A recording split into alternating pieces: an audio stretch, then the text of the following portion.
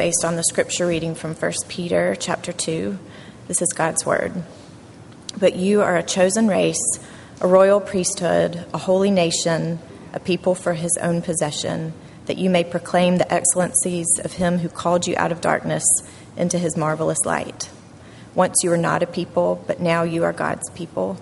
Once you had not received mercy, but now you have received mercy. Beloved, I urge you as sojourners and exiles to abstain from the passions of the flesh, which wage war against your soul. Keep your conduct among the Gentiles honorable, so that when they speak against you as evildoers, they may see your good deeds and glorify God on the day of visitation. This is the word of the Lord.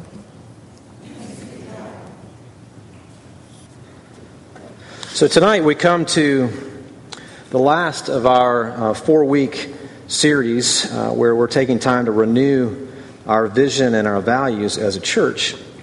And we've been working through 4 words that the leaders of Red Mountain came up with, I think now a couple years ago.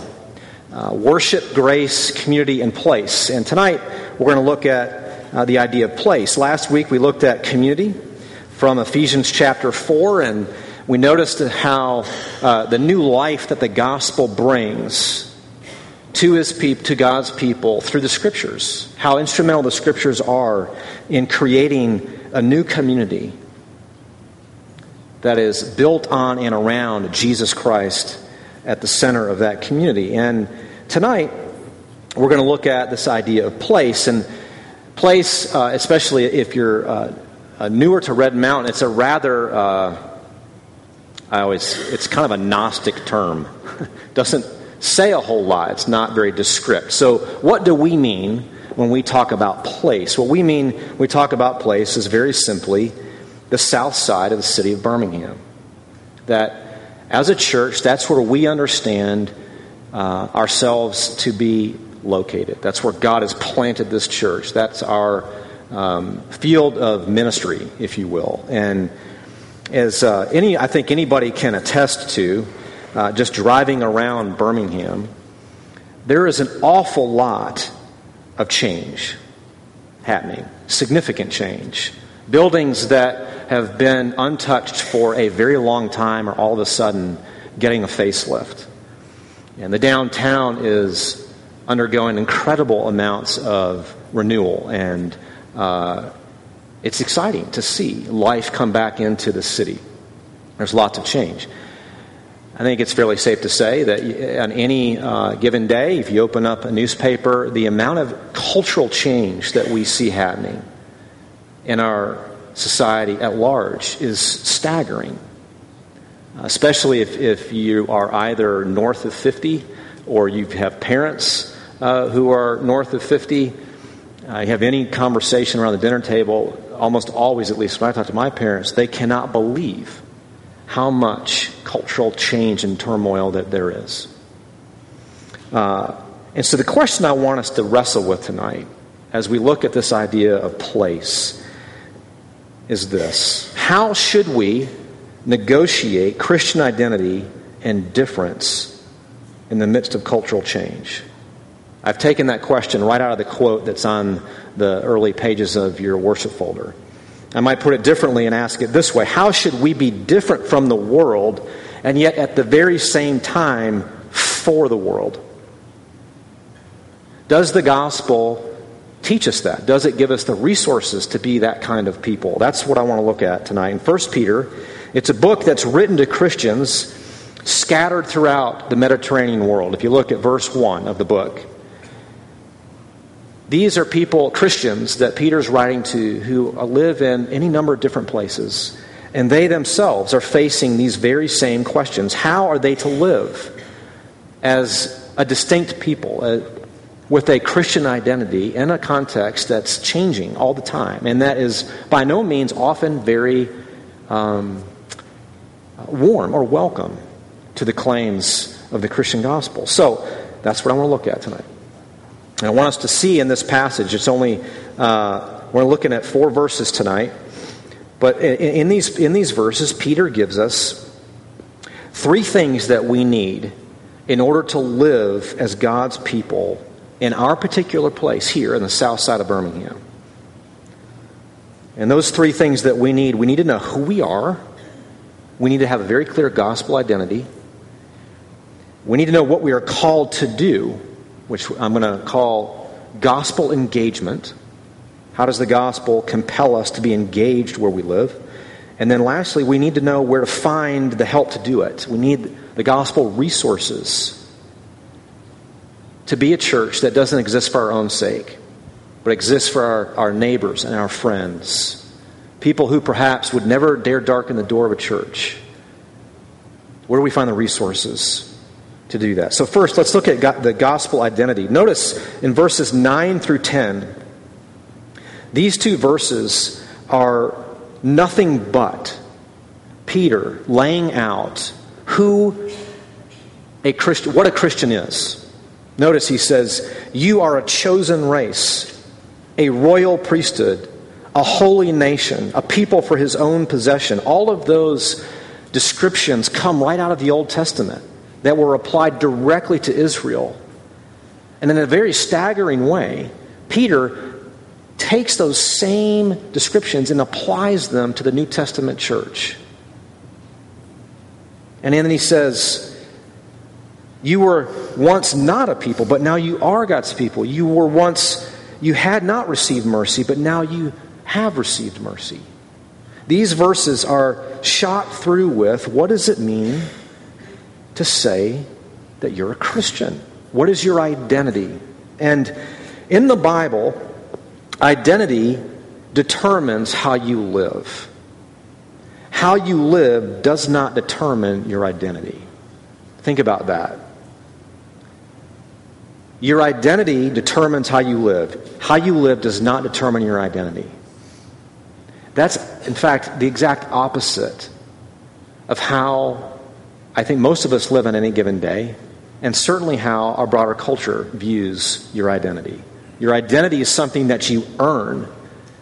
It's something that you accomplish. It's accrued based on your competencies, based on your education, based on your experience, your successes, or even your failures. But I want you to see here that in the Bible, your identity determines how you live. Here's an example. And let me try to do this by pitting religion against the gospel. Religion says, I obey, therefore I'm accepted. How I live determines my identity. But the gospel says, I am fully loved and accepted in Christ, therefore I obey. My identity determines how I live. Those are two totally different heart motivations, if you will. Those are two totally different ways to know who you are and to think about how you live your life. And I think that one of the greatest lies that we all buy into is that our identity can actually be earned. And one of my favorite ways of making this point came from actually a book on preaching, where the writer makes a point, a different kind of point than preaching, but he says this. He says, one's search for self ultimately is fruitless because it seeks to find that which can only be given by another. In short, we may seek self-identity and hope to find ourselves, but the hoped-for result never occurs through our own efforts. We seek ourselves, but are finally found. One's identity is the gift of another's love. So if I had to, in a very succinct way, summarize what are verses 9 to 10 all about, they are all about the gift of God's love to sinners who don't deserve it. And I wish I had time to go through each of these descriptions tonight, but I just don't. Perhaps we'll be able to come back someday and do that. But I want to draw attention to just two. I want you to look with me here at a holy nation. What does that mean? Well, the idea that that the church is a holy nation. In the Bible, holy in its most simple form basically means separate, set apart, distinct.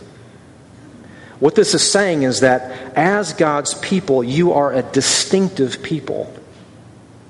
and you belong to him. That means to be a Christian, that it means that at the core of your identity, you are fundamentally different by grace from someone who does not trust in Jesus. That the church as a whole is a distinct community. It's different. But then notice a royal priesthood. This idea here is the idea that as a community of people, collectively, you could say what Peter means here is that we are a kingdom of priests. Now think for a moment.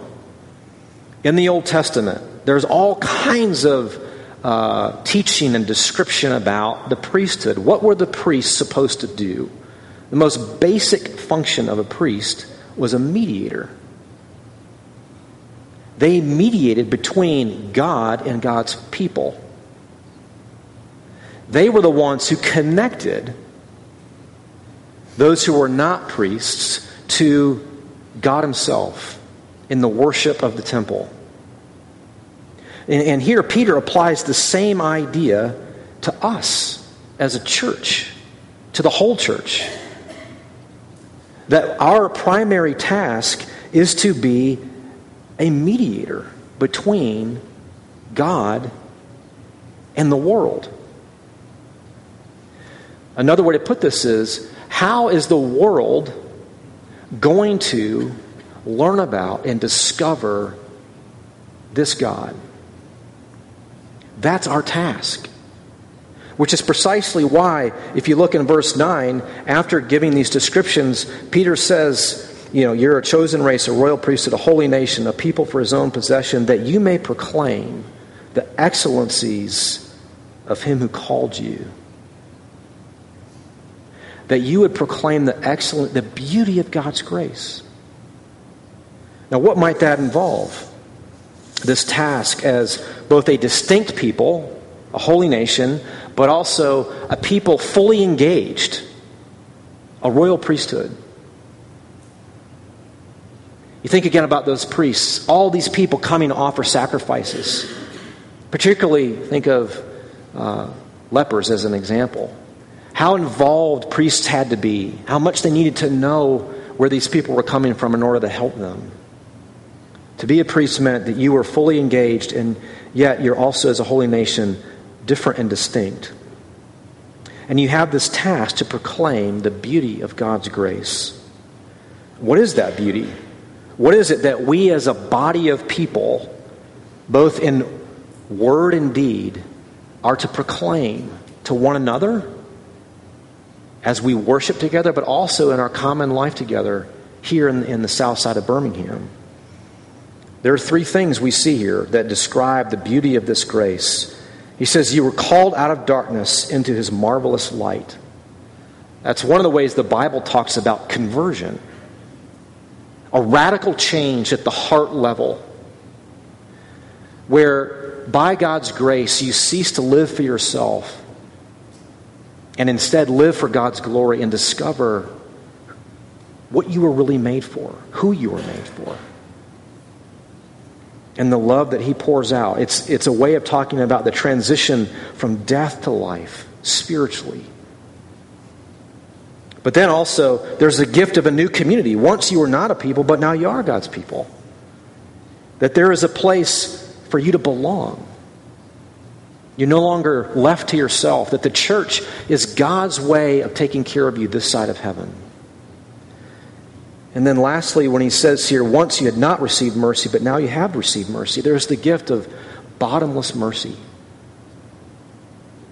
That sin's penalty and power have been conquered. They've been vanquished in Jesus. That's your identity. That's what a gospel identity is all about. And therefore, if we're ever to love and serve the place where God has planted us here, we must know who we are. We must not forget who we are. We must not replace this identity with an identity that you or I might prefer. But it's this identity that we must know And we also must know this task that he's given us to proclaim the beauty of his grace.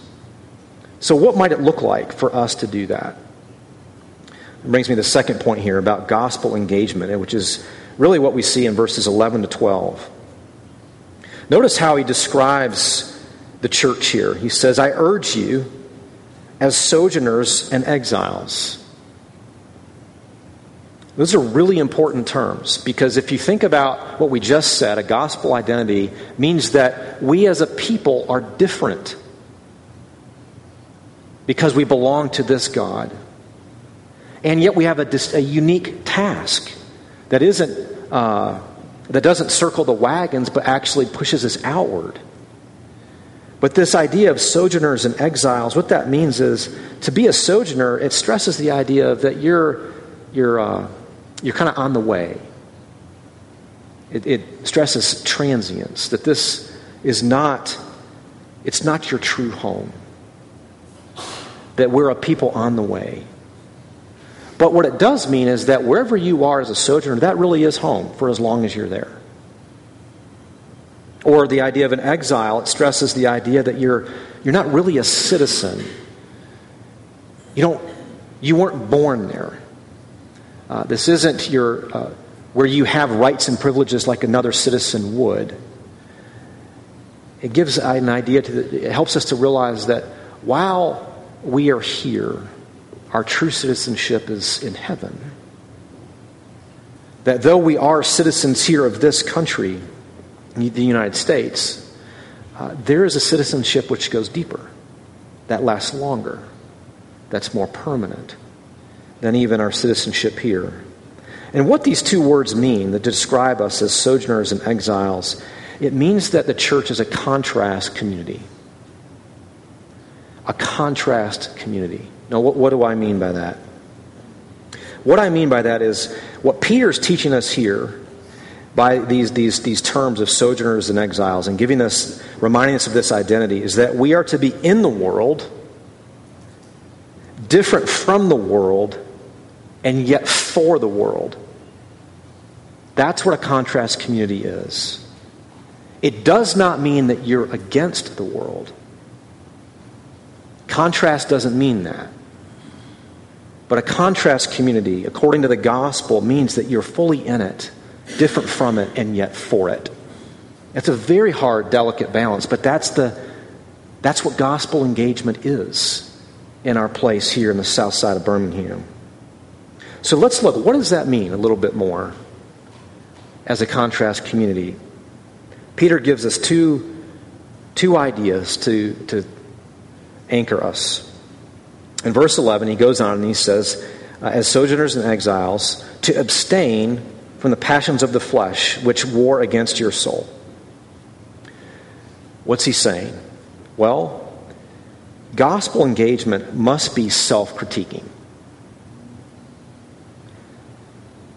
That's what he's telling us. That you cannot be engaged in the world for the sake of the world and not be self-critiquing. Not look at your own heart first. Look at the ways in which you are tempted.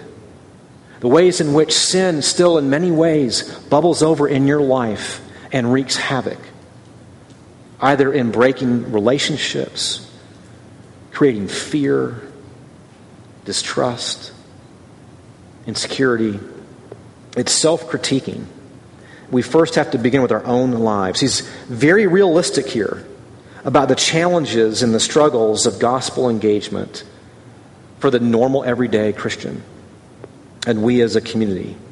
And what this means here, by Peter beginning with this verse in verse 11 and saying this, is that God doesn't call other people to repent of things that he doesn't also call his people to repent of.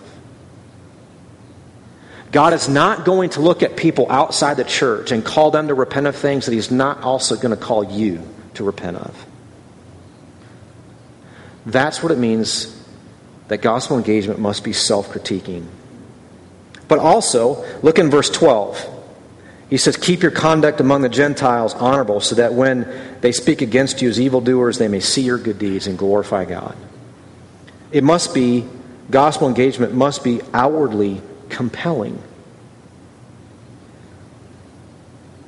As a contrast community, that means that what we say must find expression in how we live. It's not enough to just say the words. We're called to actually exercise and live this good news. Honorable lives, good lives, beautiful lives.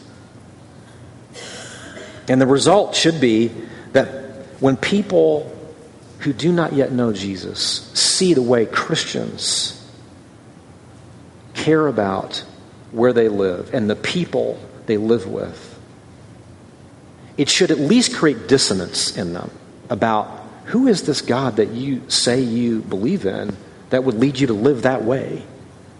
And at very best, they themselves would come to know this God, to glorify this God, which in the context is nothing less than that they themselves will proclaim the beauty of His grace, having experienced it for themselves. Now, let me try to summarize this for you. What's a very simple way to take what Peter's teaching us here in a way that you and I can remember, and it can become part of our common language together? Really, what I think Peter is teaching us here is relational integrity.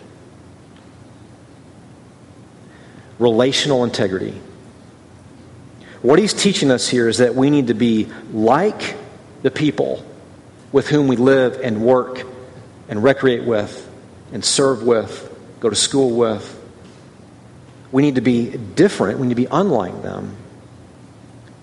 And we need to be fully engaged with them. So what does it mean for us to be like? Well, Christians need to be fully involved in the daily affairs of the place in which we live. Where you work, where you go to school, where you eat, where you shop, where you serve. And one of the main reasons why that's so important is because, a lot of times I think evangelism gets treated as a discrete set of skills that you are taught how to use, and you go do it on somebody and hope that it takes. But what I want you to think about is that evangelism is much more difficult and complicated and nuanced in our current day and time. The best way, I think, to do evangelism is to actually let people see what it would look like if they were to become a Christian. Because your life is so involved with them, and they've gotten to know you and what you believe, that they begin to realize, oh, if I became a Christian, that's what I would kind of look like. It's outwardly compelling. Well, what would it mean for us to be unlike? Well, it means simply that our lives need to be marked by integrity, generosity, hospitality, sympathy, a willingness to forgive, even when it's really hard. Our lives need to be shaped by God's Word, especially in how we treat our bodies, how we think about and talk about and use sex, how we use power that we have, how we handle adversity, how we seek and pursue justice and mercy in our city. Those are all ways in which the gospel calls you to be distinctive and different and unlike, but yet for where you live.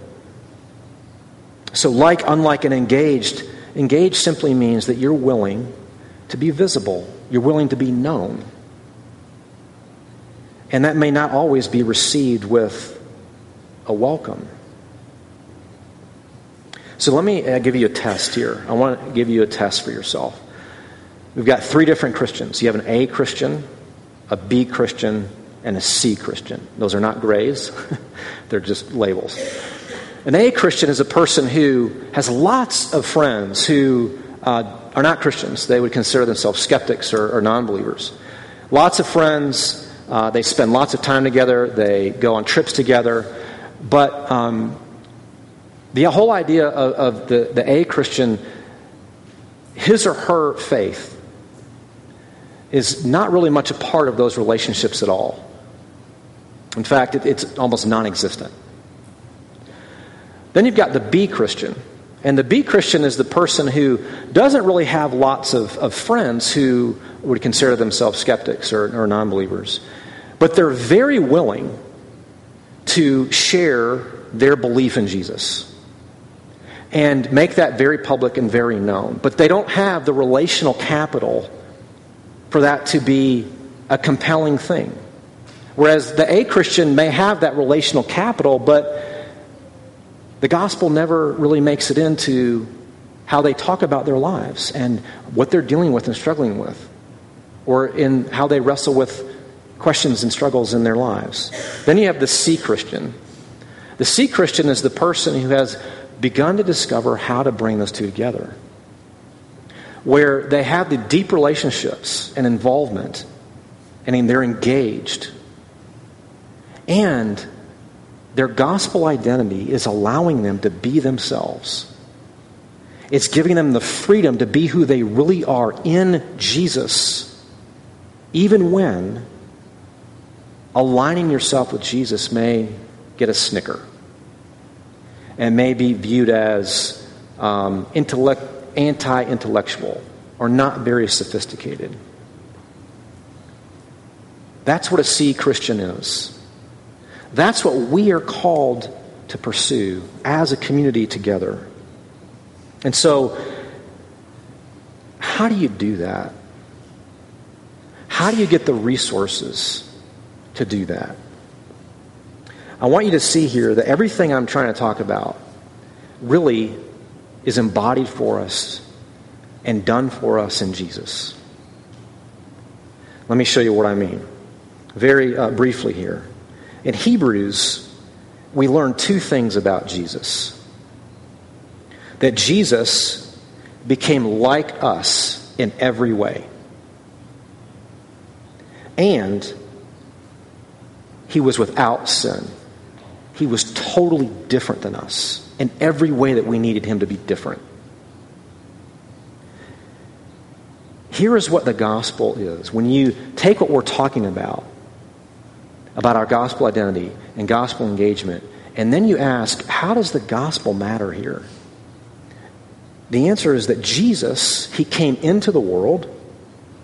He was totally different from the world, and yet he was for the world.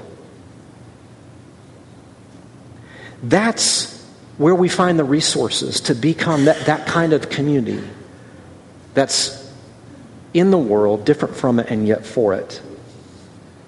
It's our gospel identity and our engagement have to flow out of our relationship with Jesus. Now, this part of our passage isn't printed for you tonight, but listen to what earlier in this same chapter Peter says. He says, as you come to him, that's Jesus, a living stone, rejected by men, but in the sight of God, chosen and precious. Do you hear that? Earlier, you are a chosen race, a people for his own possession. You are precious. He says, as you come to him, a living stone rejected by men, but in the sight of God, chosen and precious, you yourselves, like living stones, are being built up as a spiritual house. You see, the resources that we need, they're found in Jesus being like us in every way we need him to be, different than us in every way we needed him to be. And he was so committed and for the world, even to the point of suffering and dying on the cross. So how do you and I grow in these things? How do we become a church that loves our place the way that Jesus loved the world? It means we need to be connected to him. We need to come to him.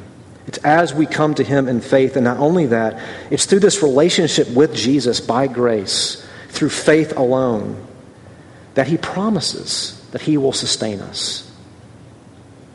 That no matter what happens, no matter what people think, he will never let you go. Now, remember the question that we began with. How should we negotiate Christian identity and difference in the midst of cultural change? How are we supposed to do that? That's a question I hope that you and I and we as a community never stop asking. But in doing so, we also must always come back to these things that Peter teaches us in this passage. Who you really are. What does it mean to be loved by God? To receive the identity that He gives? We always must come back to this task. What does it mean to be engaged? To be self-critiquing, outwardly compelling, have relational integrity, all of which we find in the gospel through Jesus. Let's pray together.